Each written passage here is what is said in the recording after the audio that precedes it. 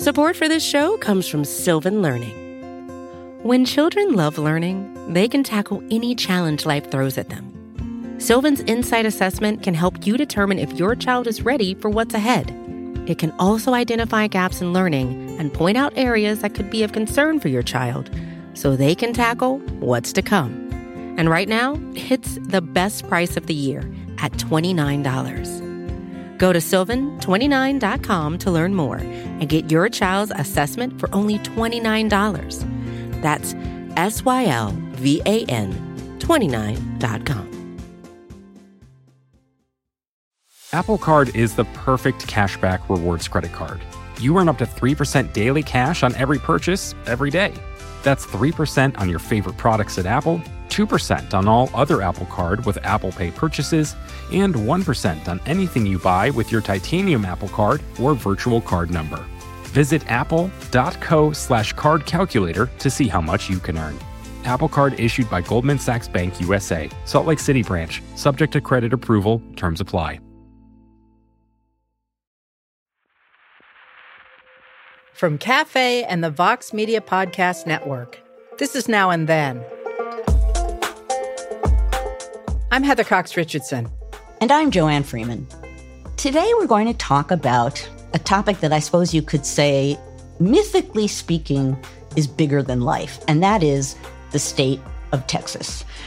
In many ways, in America's sense of itself, in a kind of mythic way, Texas looms large. And Texans themselves have pretty distinctive ideas about themselves and their rights, which migrate into American culture as a whole. So looking at Texas is partly looking at American identity writ small, partly looking about America and history and myths. And the reason we're talking about this today is because there's a lot going on in Texas recently. Most specifically, there was the recent unusual and, I suppose, in some ways unexpected impeachment of the state's Republican Attorney General, Ken Paxton, by Republicans. And he is on the brink of being removed from office by members of his own party. And he appears to be, in defending himself, tapping into this sort of mythologized version of Texans' independence. So Paxton is an interesting example of exactly what you're talking about, Joanne, because he has always been a right-wing firebrand. He has been a fixture in state politics for a long time. He was first elected to the state legislature in 2002 and elected to the Attorney General's office in 2014. But nearly for the entire time he has been Attorney General, he has been under indictment for securities fraud since 2015.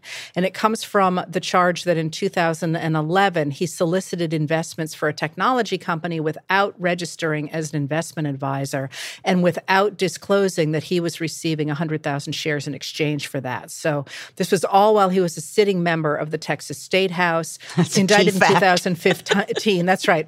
And so far, that case has not gone to trial. But that's not actually why Paxton is in trouble. It's not the reason he's in trouble now. He's in trouble now because of corruption allegations. The Republican state representative in charge of a bipartisan House investigating committee that's dominated by Republicans produced 20 articles of impeachment that relate to Paxton's conduct before and during his time in office. They relate in part to his alleged efforts to protect a wealthy donor from an FBI investigation and then his attempts to block whistleblower complaints by his staff. The story itself is sort of epic, really. But the thing that we wanted to emphasize today is that obviously Paxton is sketchy, let's say, and sketchy enough that other Republicans have finally called him out. But what's interesting about this is that Paxton is in trouble with a Republican-dominated legislature. These are Republicans who have gone after him. Mind you, the Democrats have been saying for a long time, come on, the Attorney General's under indictment, let's do something. And that was since 2015, but nothing happened until very recently when the Republicans turned against him. And when they did, Paxton called his impeachment, this is a quote, a politically motivated sham, and said that the, quote, rhinos, that is Republicans in name only, in the Texas legislature are now on the same side as Joe Biden. Okay, so it's his own party that's doing this, but he is claiming that the rhinos, as he calls them, are working with Democrats, and this is a quote, to sabotage the Attorney General's office's legal challenges to Biden's extremist agenda. He said on May 27th, every politician who supports this deceitful impeachment attempt will inflict lasting damage on the credibility of the Texas House, which I served in. The House is poised to do exactly what Joe Biden has been hoping to accomplish since his first day in office: sabotage our work, my work as Attorney General of Texas. Their plot, interesting word, imperils critical litigation my office has brought against the Biden administration to end the federal government's attacks on our Constitution and the rule of law. There is no other state in this country with so much influence over the fate of our nation, and this is solely because of the relentless challenges I bring against Biden's unconstitutional agenda. I've sued Biden over 50 times to end his unlawful, tyrannical policies. The fact that you use the word actually epic as far as some of the alleged crimes he's committed, but epic is the word because that's kind of what he's saying here too, right? My attacks, I have done this, I am helping to save America, and it's all because all of these people that are actually on my side, but I'm going to pretend that they're on the other side so that there's an army against me. They are all out to get me. The undertow of that, the idea being you need to stand behind me because this is yet another attack on Texas from fill in the blank, the federal government, maybe writ large and small. And I particularly love this because by any standard, what Paxton is accused of doing is not small. Like 20 counts on top of the ones that were already out there. And the guy is supposed to be enforcing the law for the state is not a small years, thing. Yeah. Right? This is a known behavior on his part with many, many, many examples. And the fact that with that history and that knowledge, he is setting this up to say they're all out to get me and it's a plot, and standing up and offering that pose and assuming clearly that that pose will be taken, the performance will be taken as a reality by some, that's pretty remarkable. Well, it is. And it also, of course, has been defended by people like Texas Senator Ted Cruz, who called the impeachment proceedings a travesty, and former President Donald Trump, who is, of course, running for office in 2024, put on his knockoff Twitter Truth Social, free Ken Paxton. And he said he would fight the state representatives who voted for his impeachment. Now, in the vote in the House, the Texas House, for impeachment, there were accusations that, in fact, Paxton was calling people up and threatening them if they voted for his impeachment. So again, the idea that this is a persecuted gentleman is playing to a larger-than-life myth that comes from Texas, and we'll talk about that, but that has continued since at least the 1830s to have an outsized influence on the way we think about America and the way we think about politics. I feel the need to add that when it comes to what we're talking about here, performance and doing things purely for public impact, you have in Texas the ongoing shipping, for lack of a better word, of migrants to other states as, again, clearly a public publicity statement of his ideas and ideals. As of late last month, Texas had bused over 19,000 migrants to major American cities, including 2 buses of people sent to Vice President Kamala Harris's house in Washington just a few weeks ago. And very recently, and it's still unfolding now, there's a story about 16, I believe, migrants who were sent on a private plane to California from Texas. And there's suspicion that Florida might be involved. But again, the fact of the matter is here, it's an ongoing pose or posture or assumption that what Texas is justifies what Texas does. So one of the things that's worth remembering when we're talking about this is that we are talking about a certain myth of Texas. It does not accurately reflect Texas history. And actually, that's important because there are many in Texas that want it to be portrayed and seen as one big, giant monolith of power. And it isn't. It's diverse. There are many different kinds of people, and they don't all agree, which seems like an obvious thing to state. But I think in the case of Texas, it's important to state it. So the real start of the mythological vision of Texas for at least today's Americans comes from the Alamo. The story of the Alamo is foundational to Western American history, much like the Pilgrims and the Mayflower are foundational for Eastern American history. But the stories that they tell are dramatically different. The story behind the eventual siege of the Alamo Mission in 1836 is actually important for the way we understand what happened there.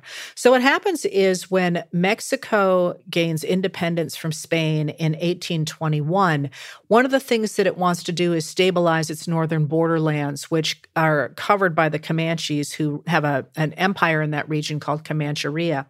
So they permit Americans to settle in what is now Texas. They had not been able to do so before that. But by 1830, Mexicans decide to get rid of enslavement in Mexico. Now, Southern Americans have started to move into those borderlands of Texas in order to grow cotton. And the cotton economy depended on enslaved labor. So the idea of getting rid of human enslavement in what lands that were then Mexico is a complete anathema to the American cotton growers who have moved into those borderland regions. So at the same time, the Mexicans who don't like that current government of Mexico and its decisions for things like getting rid of enslavement want to overthrow that government. And they start to organize with Americans to oppose the government of President Antonio Lopez de Santa Anna. And together, those group of Texians, as they were known, are going to make a stand against the Mexican government. So that's the background of what's going to happen at the Alamo. There are Euro-Americans and Texians who oppose Santa Anna's government and who are going to try to take over the lands in the eastern part of Texas in order to guarantee the continuation of human enslavement and the cotton economy in those regions. So that's the background, but that's not the myth. And I feel the need to add into the background. At a certain point, Mexican officials became concerned about, obviously, American attitudes in the region. And so the legislature passed the law of April 6, 1830, which prohibited further immigration by U.S. citizens. And to do that, the government put people along the region to monitor immigration and make sure that Americans weren't immigrating into Mexican territory, which I just feel the need to say because you come across a fact like that and you reveal not only does history sort of reverse itself, but there are any number of ways in which the irony of that slaps you in the face. And one of the things that's so incredibly cool about Southwestern history is that it is such a tangle of moving borders and moving peoples and moving empires that the reduction of that incredibly complicated history to the Alamo is especially interesting, really, because, I don't know, it just feels like stuffing an octopus into a string bag or something. The ultimate irony here, and I'm sure we're going to be talking about it again in this episode, we're talking about really this large, multi-angled struggle in this period over what ultimately becomes the United States. But on a smaller level, we are talking about what is democracy, what kinds of rights do people have in different areas, the relationship on that border between different kinds of peoples. It's complicated. It's diverse. There's all kinds of things happening. And what I'm about to tell you is the myth of the Alamo that erases all of that in favor of what is often called, and we'll come back to this, a heroic narrative. So a key figure in what becomes the Siege of the Alamo is Stephen Austin. His father, Moses, received a land grant in 1825 from the newly independent Mexican government to move some families to Texas. Then, as we mentioned earlier, in 1830, the Mexican government passes a law that says no more immigration of American citizens into Texas. Things are becoming more tense. Stephen Austin, who takes over that land grant from his father, heads to Mexico first to see if he can ease those restrictions, but he's arrested by Mexican authorities. So after almost 2 years, he's released, and he returns to Texas, where now things are becoming a little bit more warlike when it comes to Mexico and Americans and which Americans are going to be, or any, are going to be allowed into the Texas territory. First, what happens is in October of 1835, the Texians go to war against Santa Anna's troops, and they push Santa Anna's troops out of the territory known as Texas. Mind you, again, it's part of Mexico. And then they hunker down near San Antonio in the Alamo Mission. Reinforcements are going to come in January of 1836. So in January of 1836, the reinforcements who arrive include James Bowie, the father of the Bowie knife, although he actually didn't make the Bowie knife originally. He is famous because he killed a sheriff with a knife when he lived in Louisiana. He was actually himself from Kentucky. But in 36, he was a Mexican citizen, and he was married to the daughter of a high-ranking Mexican government official. Also coming in that series of reinforcements was David Crockett. And David Crockett was formerly a congressman from Tennessee, and he and about 200 other Texians are going to hunker down in the Alamo when there are about 1,500 of Santa Anna's troops coming toward them. So in February of 1836, President General Santa Anna marches across the Rio Grande and heads towards San Antonio de Bejar. There's a small group of people who are at the Alamo. They're badly outnumbered.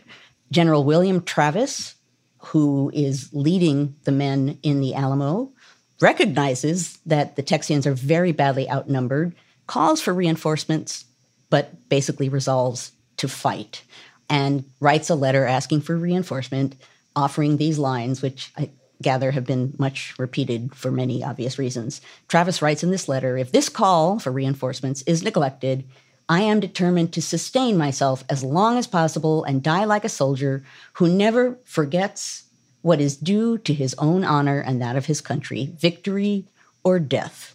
You could just put the word heroic over that. So on March 6, 1836, after a 13-day siege, Travis and those fighting alongside him died defending the Alamo after General Santa Anna's troops breached the mission, get inside. Or at least that's the way the myth goes. Correct. Texian leaders converged and did what happened actually a number of times in early America, earlier than this. They declared themselves an independent republic. There are other parts of the United States, Vermont, North Carolina, much earlier, do the same thing. It's very much in the American spirit. And the siege set up a chance for the Texians to get revenge. So at this point, Commander Sam Houston ambushes Santa Anna's troops, routs the Mexican army, and ends the conflict. So now we have the independent Republic of Texas. It will be an independent nation for the next 10 years until 1846, when the United States annexes Texas as a state. That's the story, complete with the heroic words that I read from Commander Travis about what supposedly happened at the heroic stand at the Alamo. Well, in that myth, that history, as it gets told from that moment forward, really emphasizes the idea that the people who are defending the Alamo are Anglos. The Mexican Texians get written out of the story. And the idea that they were defending enslavement is also written out of the story. In this case, they are making, you use the word heroic, and that matters. They're making a last stand against an encroaching government, yes, a country coming to stamp them out, and they are taking a stand to insist that they have a right to be on that land. in the myth about the idea that they all died at the Alamo. Again, this great last stand. And yet, we now know, historians have now established that, in fact, David Crockett, as he was known then, not Davy, did not, in fact, die at the Alamo. He surrendered. He was killed later on the orders of Santa Anna. But the idea of Crockett surrendering was so offensive when that information was first established. One of the historians who established that actually got hate mail. And, people were attacking him for destroying this myth. And he's like, I've got the documents. I got receipts here.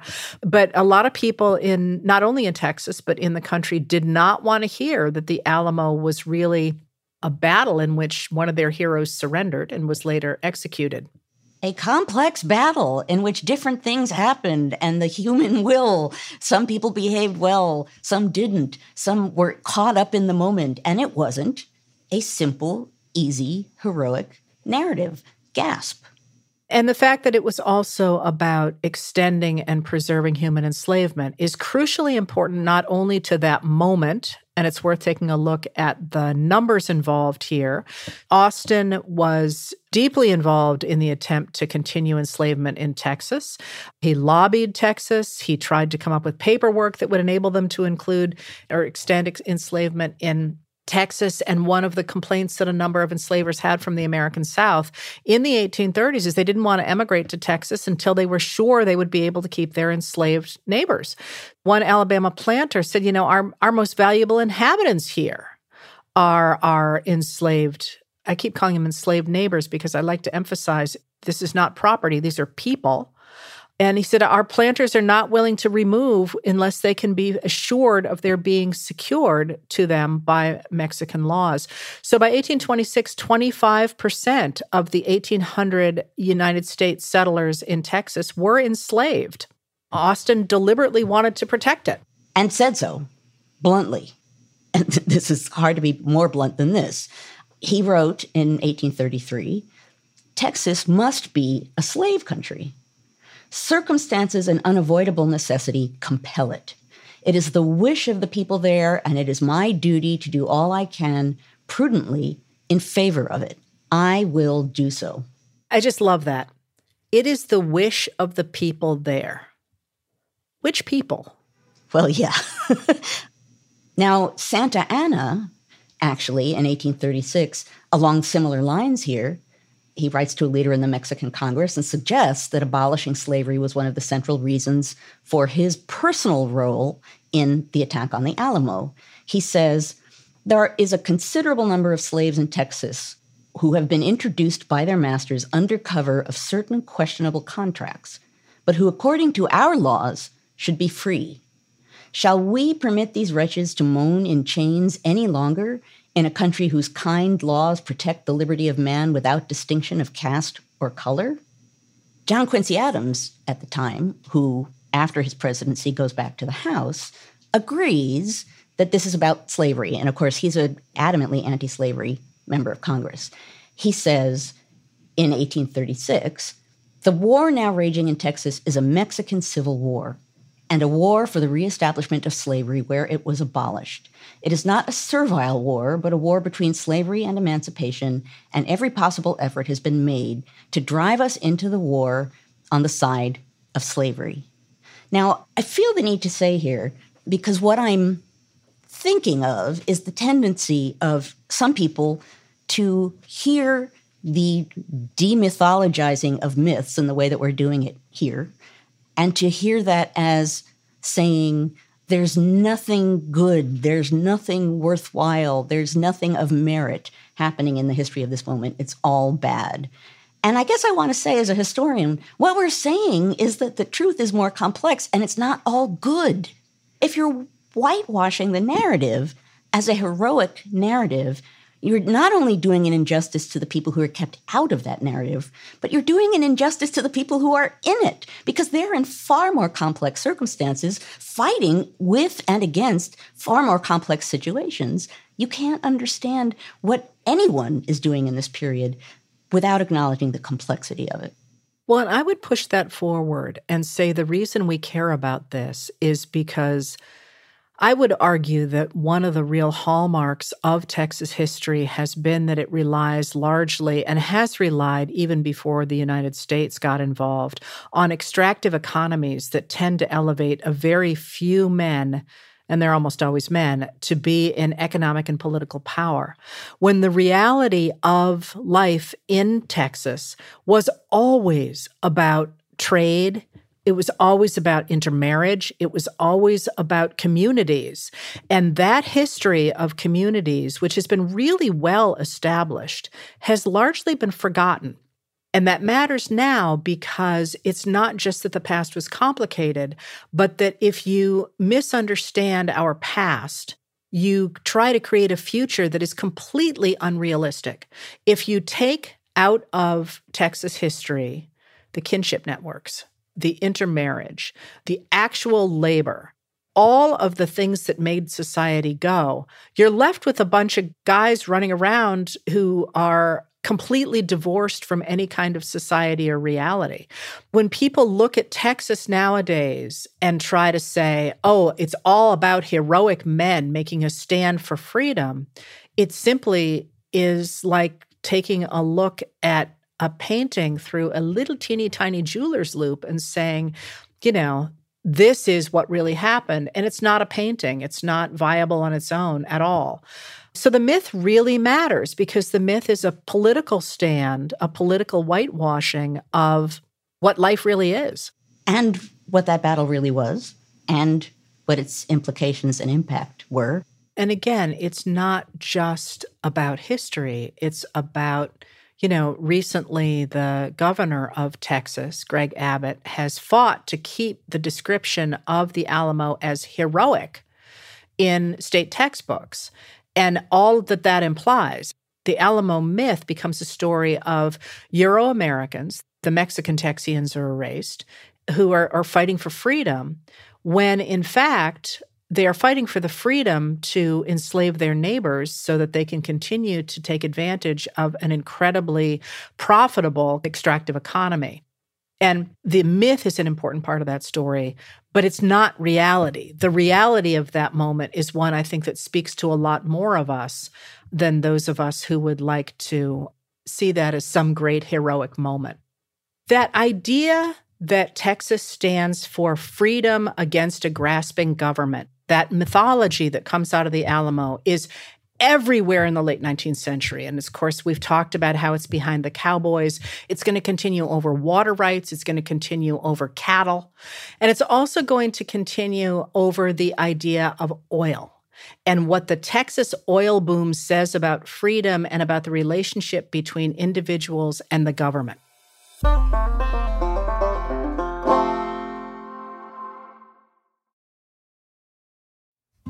Support for this show comes from Sylvan Learning.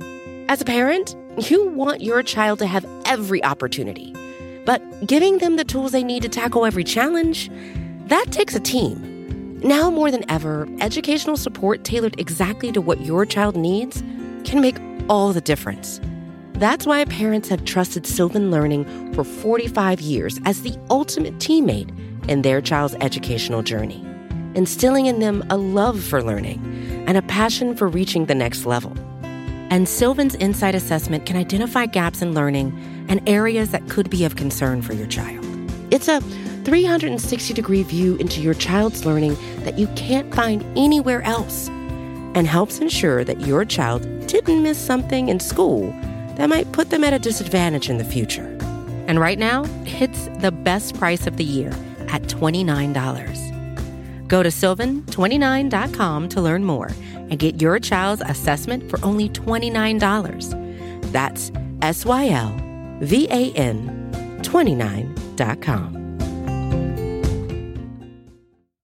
Apple Card is the perfect cashback rewards credit card. You earn up to 3% daily cash on every purchase every day.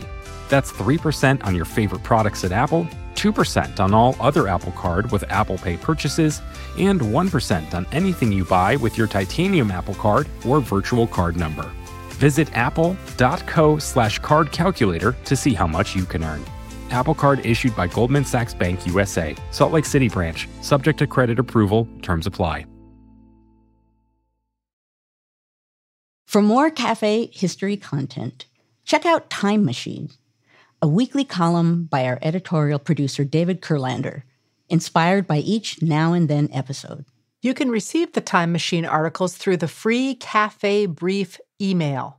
Sign up at cafe.com/brief.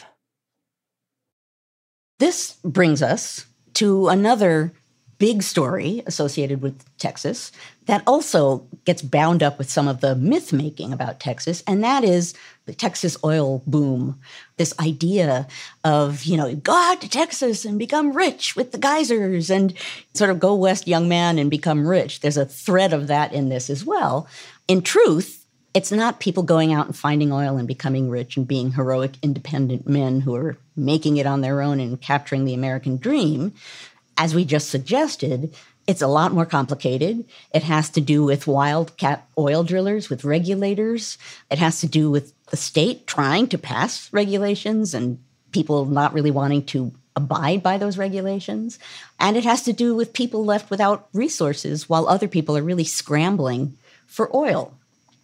Now, in the early 1890s, drillers discovered the first significant oil reserve in Texas at the East Texas Corsicana Reserve.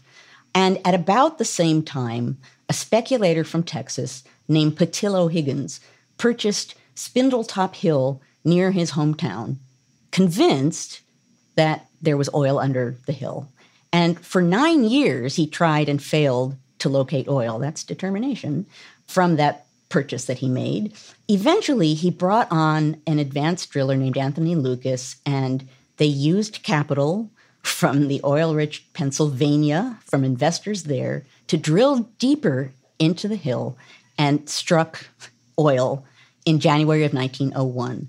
And that gusher, the Spindletop gusher, shot 100 feet into the air for 9 straight days. You can imagine every movie you've ever seen that shows that scene in it. Oil! We got oil!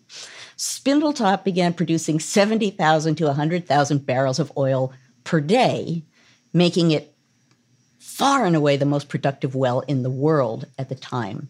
Now, obviously, an oil rush is now on, although Spindletop dries up within 2 years because it's being milked for its oil in irresponsible ways. Have you ever seen those early pictures of Spindletop? No. It looks like a forest of wells. Like everybody wants in. They look like trees. There's so many of them. It's just a whole wall of oil wells. Now, we almost don't have to say what happens because the history does have patterns. There's a lot of money to be made if you have the money to drill. It's not like you can get out there with your hand drill and do this or your shovel. You need capital to drill. You drill. There is oil pouring out of the ground. Everybody wants in. They're producing huge amounts of it. So what happens? By 1930, East Texas is producing 1/3 of the oil in the United States, 1,200 oil fields pumping out almost 1 million barrels a day. When you have that amount of oil being pumped out, it causes a glut, which backfires. And after reaching a peak of over $1 a barrel in 1930, oil fell to only 8 cents a barrel in 1931. And of course, that's bound up with other things that are happening in what is now the Depression era. So, again, this is going to be a logical part of the story. To protect the oil industry, the Texas Railroad Commission, that controls oil production, orders strict production limits. And, also somewhat predictably, many oil companies disregarded the commission's order. So Texas Governor Ross Sterling sends in the National Guard to guard against illegal oil drilling and production, saying in a martial law order that those who disregard the government's mandate are in a state of insurrection. There's that word. He says, it is evident that there exists an organized and entrenched group of crude petroleum oil and natural gas operators who are in a state of insurrection against the conservation laws of the state relating to the prevention of waste of crude petroleum oil and natural gas, and are in open rebellion against the efforts of constituted civil authorities of this state to enforce such laws. This always makes my head explode because This happens in the West and in Texas again and again and again. It happens with cattle. It happens with water. It happens with oil. It happens with all of these extractive economies. You get these big guys going in. They start to make bank, and they see themselves as independent operators, and they inevitably get themselves into, as my mother would have called it, a mellavahas. I like your mother, Heather. Finally, exactly. She'd have liked you too, by the way. And finally, the regulators come in and they're like, okay, we're going to clean this up. And as soon as the regulators come in and try to clean things up and they manage to stabilize the economy, all of a sudden those operators snap back to, we're independent. We want our freedom. You need to get out. And this is, honest to God, a theme that runs absolutely through this region. And I think it stems from that myth, the idea, we're these heroes doing it on our own and get that government out of our faces. Except oopsie poopsie when we destroy our economy, our environment, our people, then we're more than happy to have help. Oh, but then you need to go away again so we can do it all over again. You can't tie everything back to one myth, but you can say that the thread of thought, the idea, the sort of ethos encapsulated in the Alamo myth and repeated again and again and again in a variety of ways is, again, independent people heroically taking a stand against authority in some way or another. And by definition, it's heroic.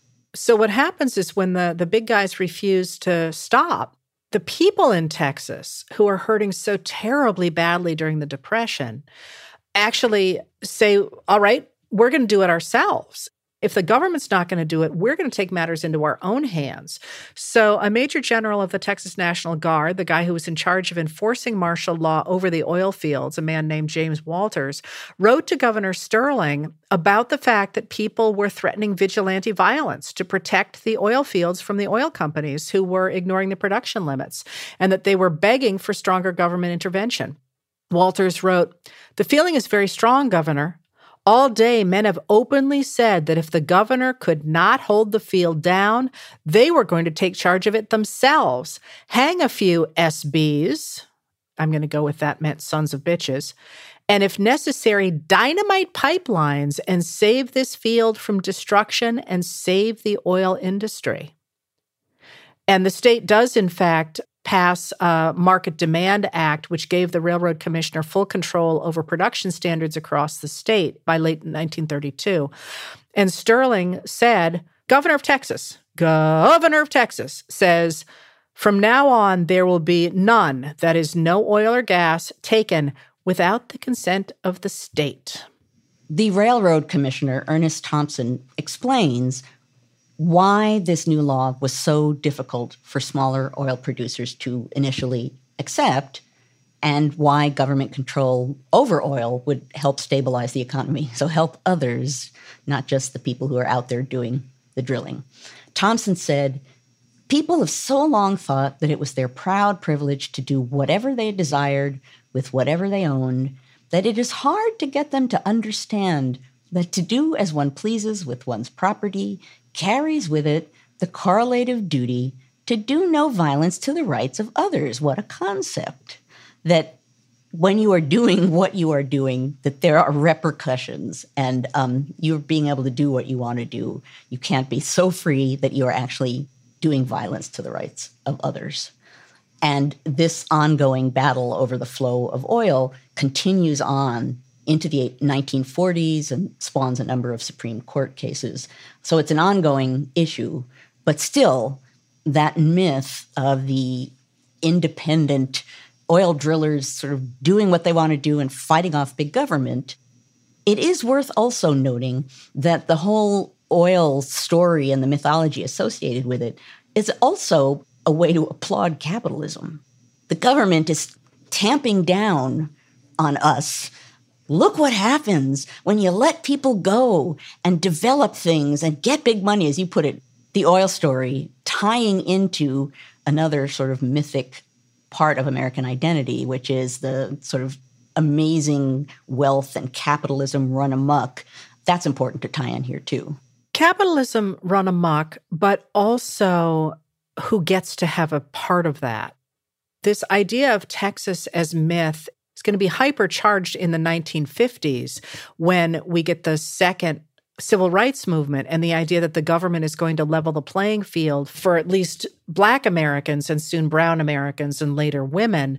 Then the idea of this West as being this place of freedom where men can make it on their own, as I say, becomes sort of hypercharged. So we're going to have it bleed into popular culture pretty dramatically beginning in the 1950s and becoming a really major deal in the late 1970s.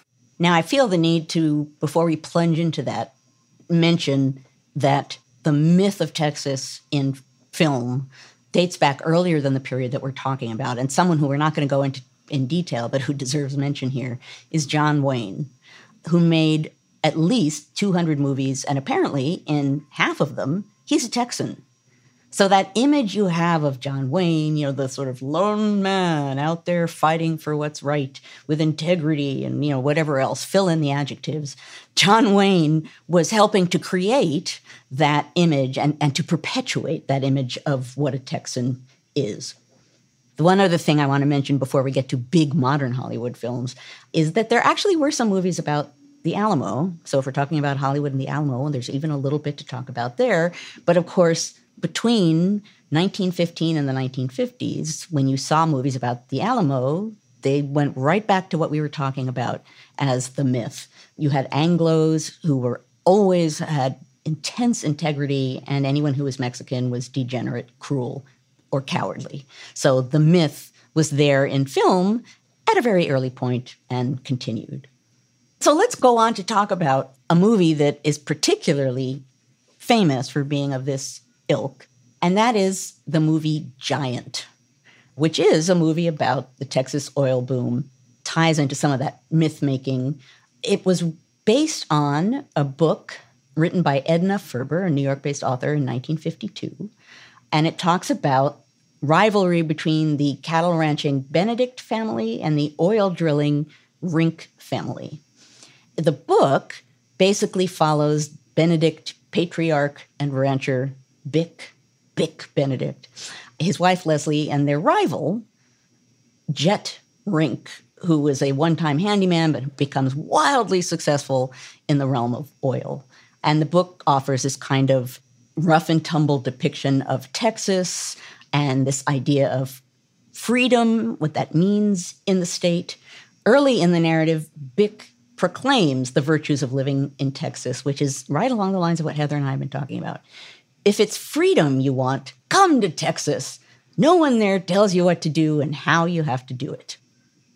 Ferber also talks about class, the question of class in the dynamics of Texas, comparing the oil rush in Texas and all of the massive waves of capital coming from it to the merchants and barons of New York. That same character, Bick Benedict, it's just too much fun to say that name, says, "Here in Texas, the cotton rich always snooted the cattle rich. And now if this oil keeps coming into Texas, the old cattle crowd will look down their noses at the oil upstarts. Like the old New York DePeisters snooting the Vanderbilts and the Vanderbilts cutting the Astors." So she's talking about, in her book, unfettered capitalism. She's talking about class. And there is also a race component in her book. There's a scene in the book in which Bick Benedict, who's the patriarch of the formerly leading family, is denied service at a diner because the proprietor thinks that he looks Mexican. And so then there's a discussion here in the book of not wanting to serve Mexicans. Again, race gets brought into this as well. The older money starts to recognize the lack of equality in this get-rich-quick society. And in the book, he is denied service because people think he's Mexican. But when they make a movie out of it in 1956, Rock Hudson played Bick, Elizabeth Taylor played Leslie, and James Dean, which was actually his last role before he died in a car accident, played Jet Rink. In the film, instead of having Benedict himself be denied service because he looks Mexican, they change it. And instead, they have a Mexican-American family denied service. And it's sort of a moment of showing the Benedict family, the old money, being pushed aside. In the film, Benedict says, "Now, look here, Sarge. I'd sure appreciate it if you were a little more polite to these people." Oh, you would you? I'm Vic Benedict. Your neighbor, you might say. Does that give you special privileges? The name Benedict's meant something to people around here for a considerable time. So the focus now becomes on what you just said, Heather, the idea that the old money is being pushed aside in favor of the new money. That focus, and also the understanding that racism affects everybody, is replaced by the white savior narrative. No longer does he have skin in the game. Now he's just saying, can't you be nice to these people? And also puts him down less sharply than Edna Ferber did in her book, right? If someone says, oh, you look Mexican, that would be taken as, an insult. And here, just as you said, he's being elevated in this moment. But you got to let me do the scene, only because I've talked about it, and now I get the chance to read it from the script of the moment when James Dean strikes oil. And he says, I'm rich, Bick. I'm a rich boy. I'm going to have more money than you ever thought you could have. You and all those stinking sons of Benedict. So that particular book and movie about oil is a moment, but I have been holding my breath, waiting for this particular moment. And this is a fun thing to talk about for me because I have never seen it.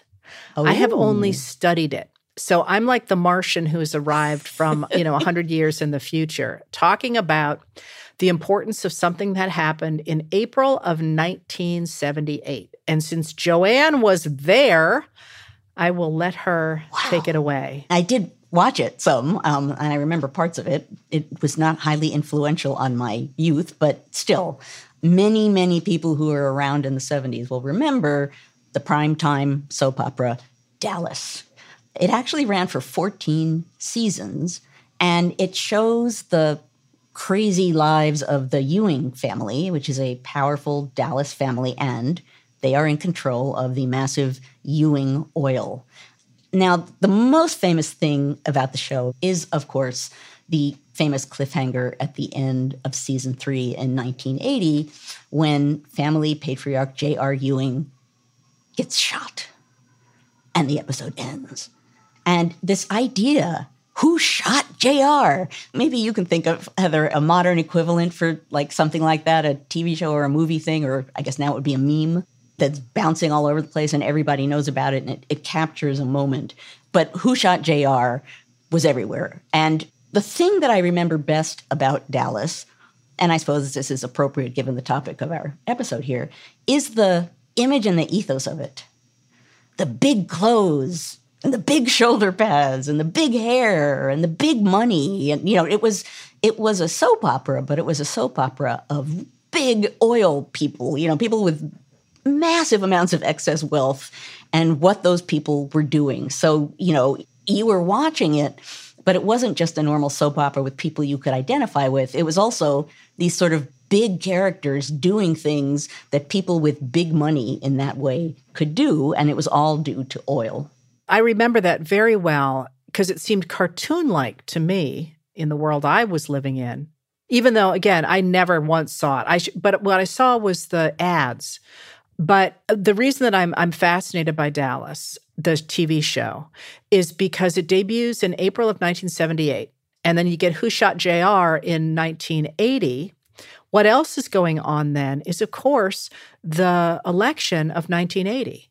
Which is going to give us the celebration of Ronald Reagan, who is from California and who really hits on that Western mythology again and again and again and again. The John Wayne, the fact that he switches his writing style from the English writing style to the Western writing style. To tie this back to this moment, in that election season, Republicans start to distribute buttons that read, "A Democrat shot JR." I mean, the idea that somebody took down this mythological, larger-than-life rich guy, everybody else is like, was it his mistress? His wife, his wife? Right. Yeah. And they're like, it was a Democrat. because Reagan's idea, of course, and what he was really pushing was the idea that a government that regulated business, a government that defended the rights of people of color, those things would destroy that myth and destroy the people who lived in that myth. And so they actually distribute buttons that say, "A Democrat shot JR." So there you have the myth of the independent oil man out there fighting to have rights to produce what he wants to produce and make big money and not have big government looking down on you. And you have that sort of mythic TV, deliberately bigger than life character yoked into actual politics. The actual, and of course it makes sense, perfect sense that this is Reagan, putting the Democrats into that narrative, right? The Democrats are the bad guys who are out to get these oil people. The Democrats would be the ones who would come to get you. To me, part of what's fascinating here is the fusion. You know, we keep talking about myth and its impact on politics, and here we have politics like deliberately grabbing at the myth. It's really kind of a remarkably powerful example of that. Well, and it brings us full circle to Ken Paxton. You know, this is a man who certainly appears to have committed a whole basket full of crimes. And instead of sort of putting his tail between his legs and saying, okay, I'm going to lawyer up and all that, instead he says, oh, I didn't do anything. It's the Democrats, or it's the Republicans working with the Democrats. And on a much larger scale, that's exactly what former President Trump is doing. I didn't really commit crimes. It's that the Democrats are coming after me to destroy this myth of the heroic American. I am a heroic, independent American. I am standing up for rights. I am in the American tradition, and they, and it has to be a big they, it has to be an impressive and powerful they to make you seem like the hero for standing up to it, that you are doing the right thing by standing up to it. Now, in the case of Paxton, we're talking about the law. He's allegedly breaking laws all over the place. And as you said, he's not putting his tail between his legs and slinking off. He's not even saying, I didn't do it. He's saying, they're out to get me. The Democrats and disloyal Republicans, they're out to get me. And look how brave I am and how independent I am and how I'm fighting for your rights like an independent fighter against the powers that be. And you're absolutely right. That's the Trump ethos as well. That same thing, although Trump adds, I alone can do it. But still, that is the Trump ethos of being this independent guy who's out there fighting for you and fighting against big government. And the Democrats become part of that big other, the big enemies who are trying to bring him down. Both of these men are tying into what hopefully by this point in the episode clearly is a really powerful not only myth about Texas, but at this point, American myth. A myth about what is American, about American identity, about, what is heroic or not heroic. And it's powerful enough that it can be deployed deliberately in this way because it's sure to have some kind of an impact. Americans, or at least a lot of them, will respond to that. And looking forward, what fascinates me in this moment, and you can look at somebody like Paxton and say, will criminality, obvious criminality, finally break through that myth? And of course, Paxton is one way to look at it, but will, going forward, if indeed the former president is indicted on yet more charges, ones that people really see as extraordinary, will they finally say, nah, he's not being persecuted? This is not part of myth. This is actual crime. Reality is intruding. And I'm not sure. I'm not sure either, but I do want to tie it back to what should be another core component of American governance and politics, and it goes directly against the myth that we've been talking about. And Newby clearly agrees because I can hear him chirping away back there. That's accountability, right? If you allegedly break the law and then you're held accountable for it, that's part of what democracy is grounded on. You give power to people, they're accountable for how they use it. Accountability doesn't go along really well with that myth of the independent man out there riding around, getting what he wants and doing what he wants and fighting for what's right. It'll be interesting. And I, like you, Heather, I have absolutely no idea what to expect, and I'm not even going to try to say so. But that's where we are. That's where our narrative is at this moment.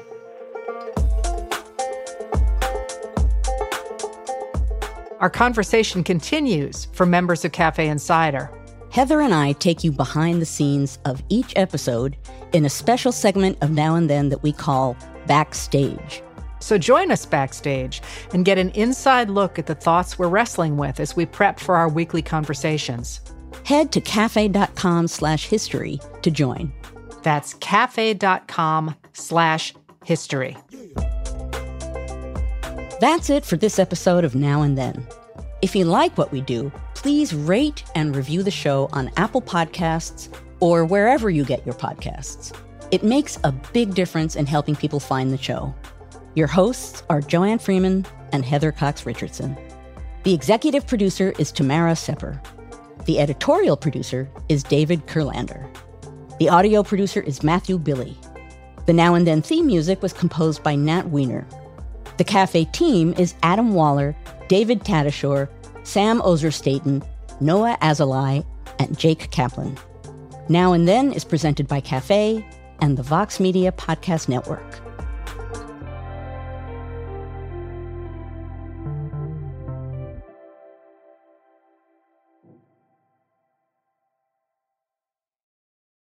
Apple Card is the perfect cashback rewards credit card. You earn up to 3% daily cash on every purchase every day. That's 3% on your favorite products at Apple, 2% on all other Apple Card with Apple Pay purchases, and 1% on anything you buy with your titanium Apple Card or virtual card number. Visit apple.co/card calculator to see how much you can earn. Apple Card issued by Goldman Sachs Bank USA, Salt Lake City branch, subject to credit approval, terms apply.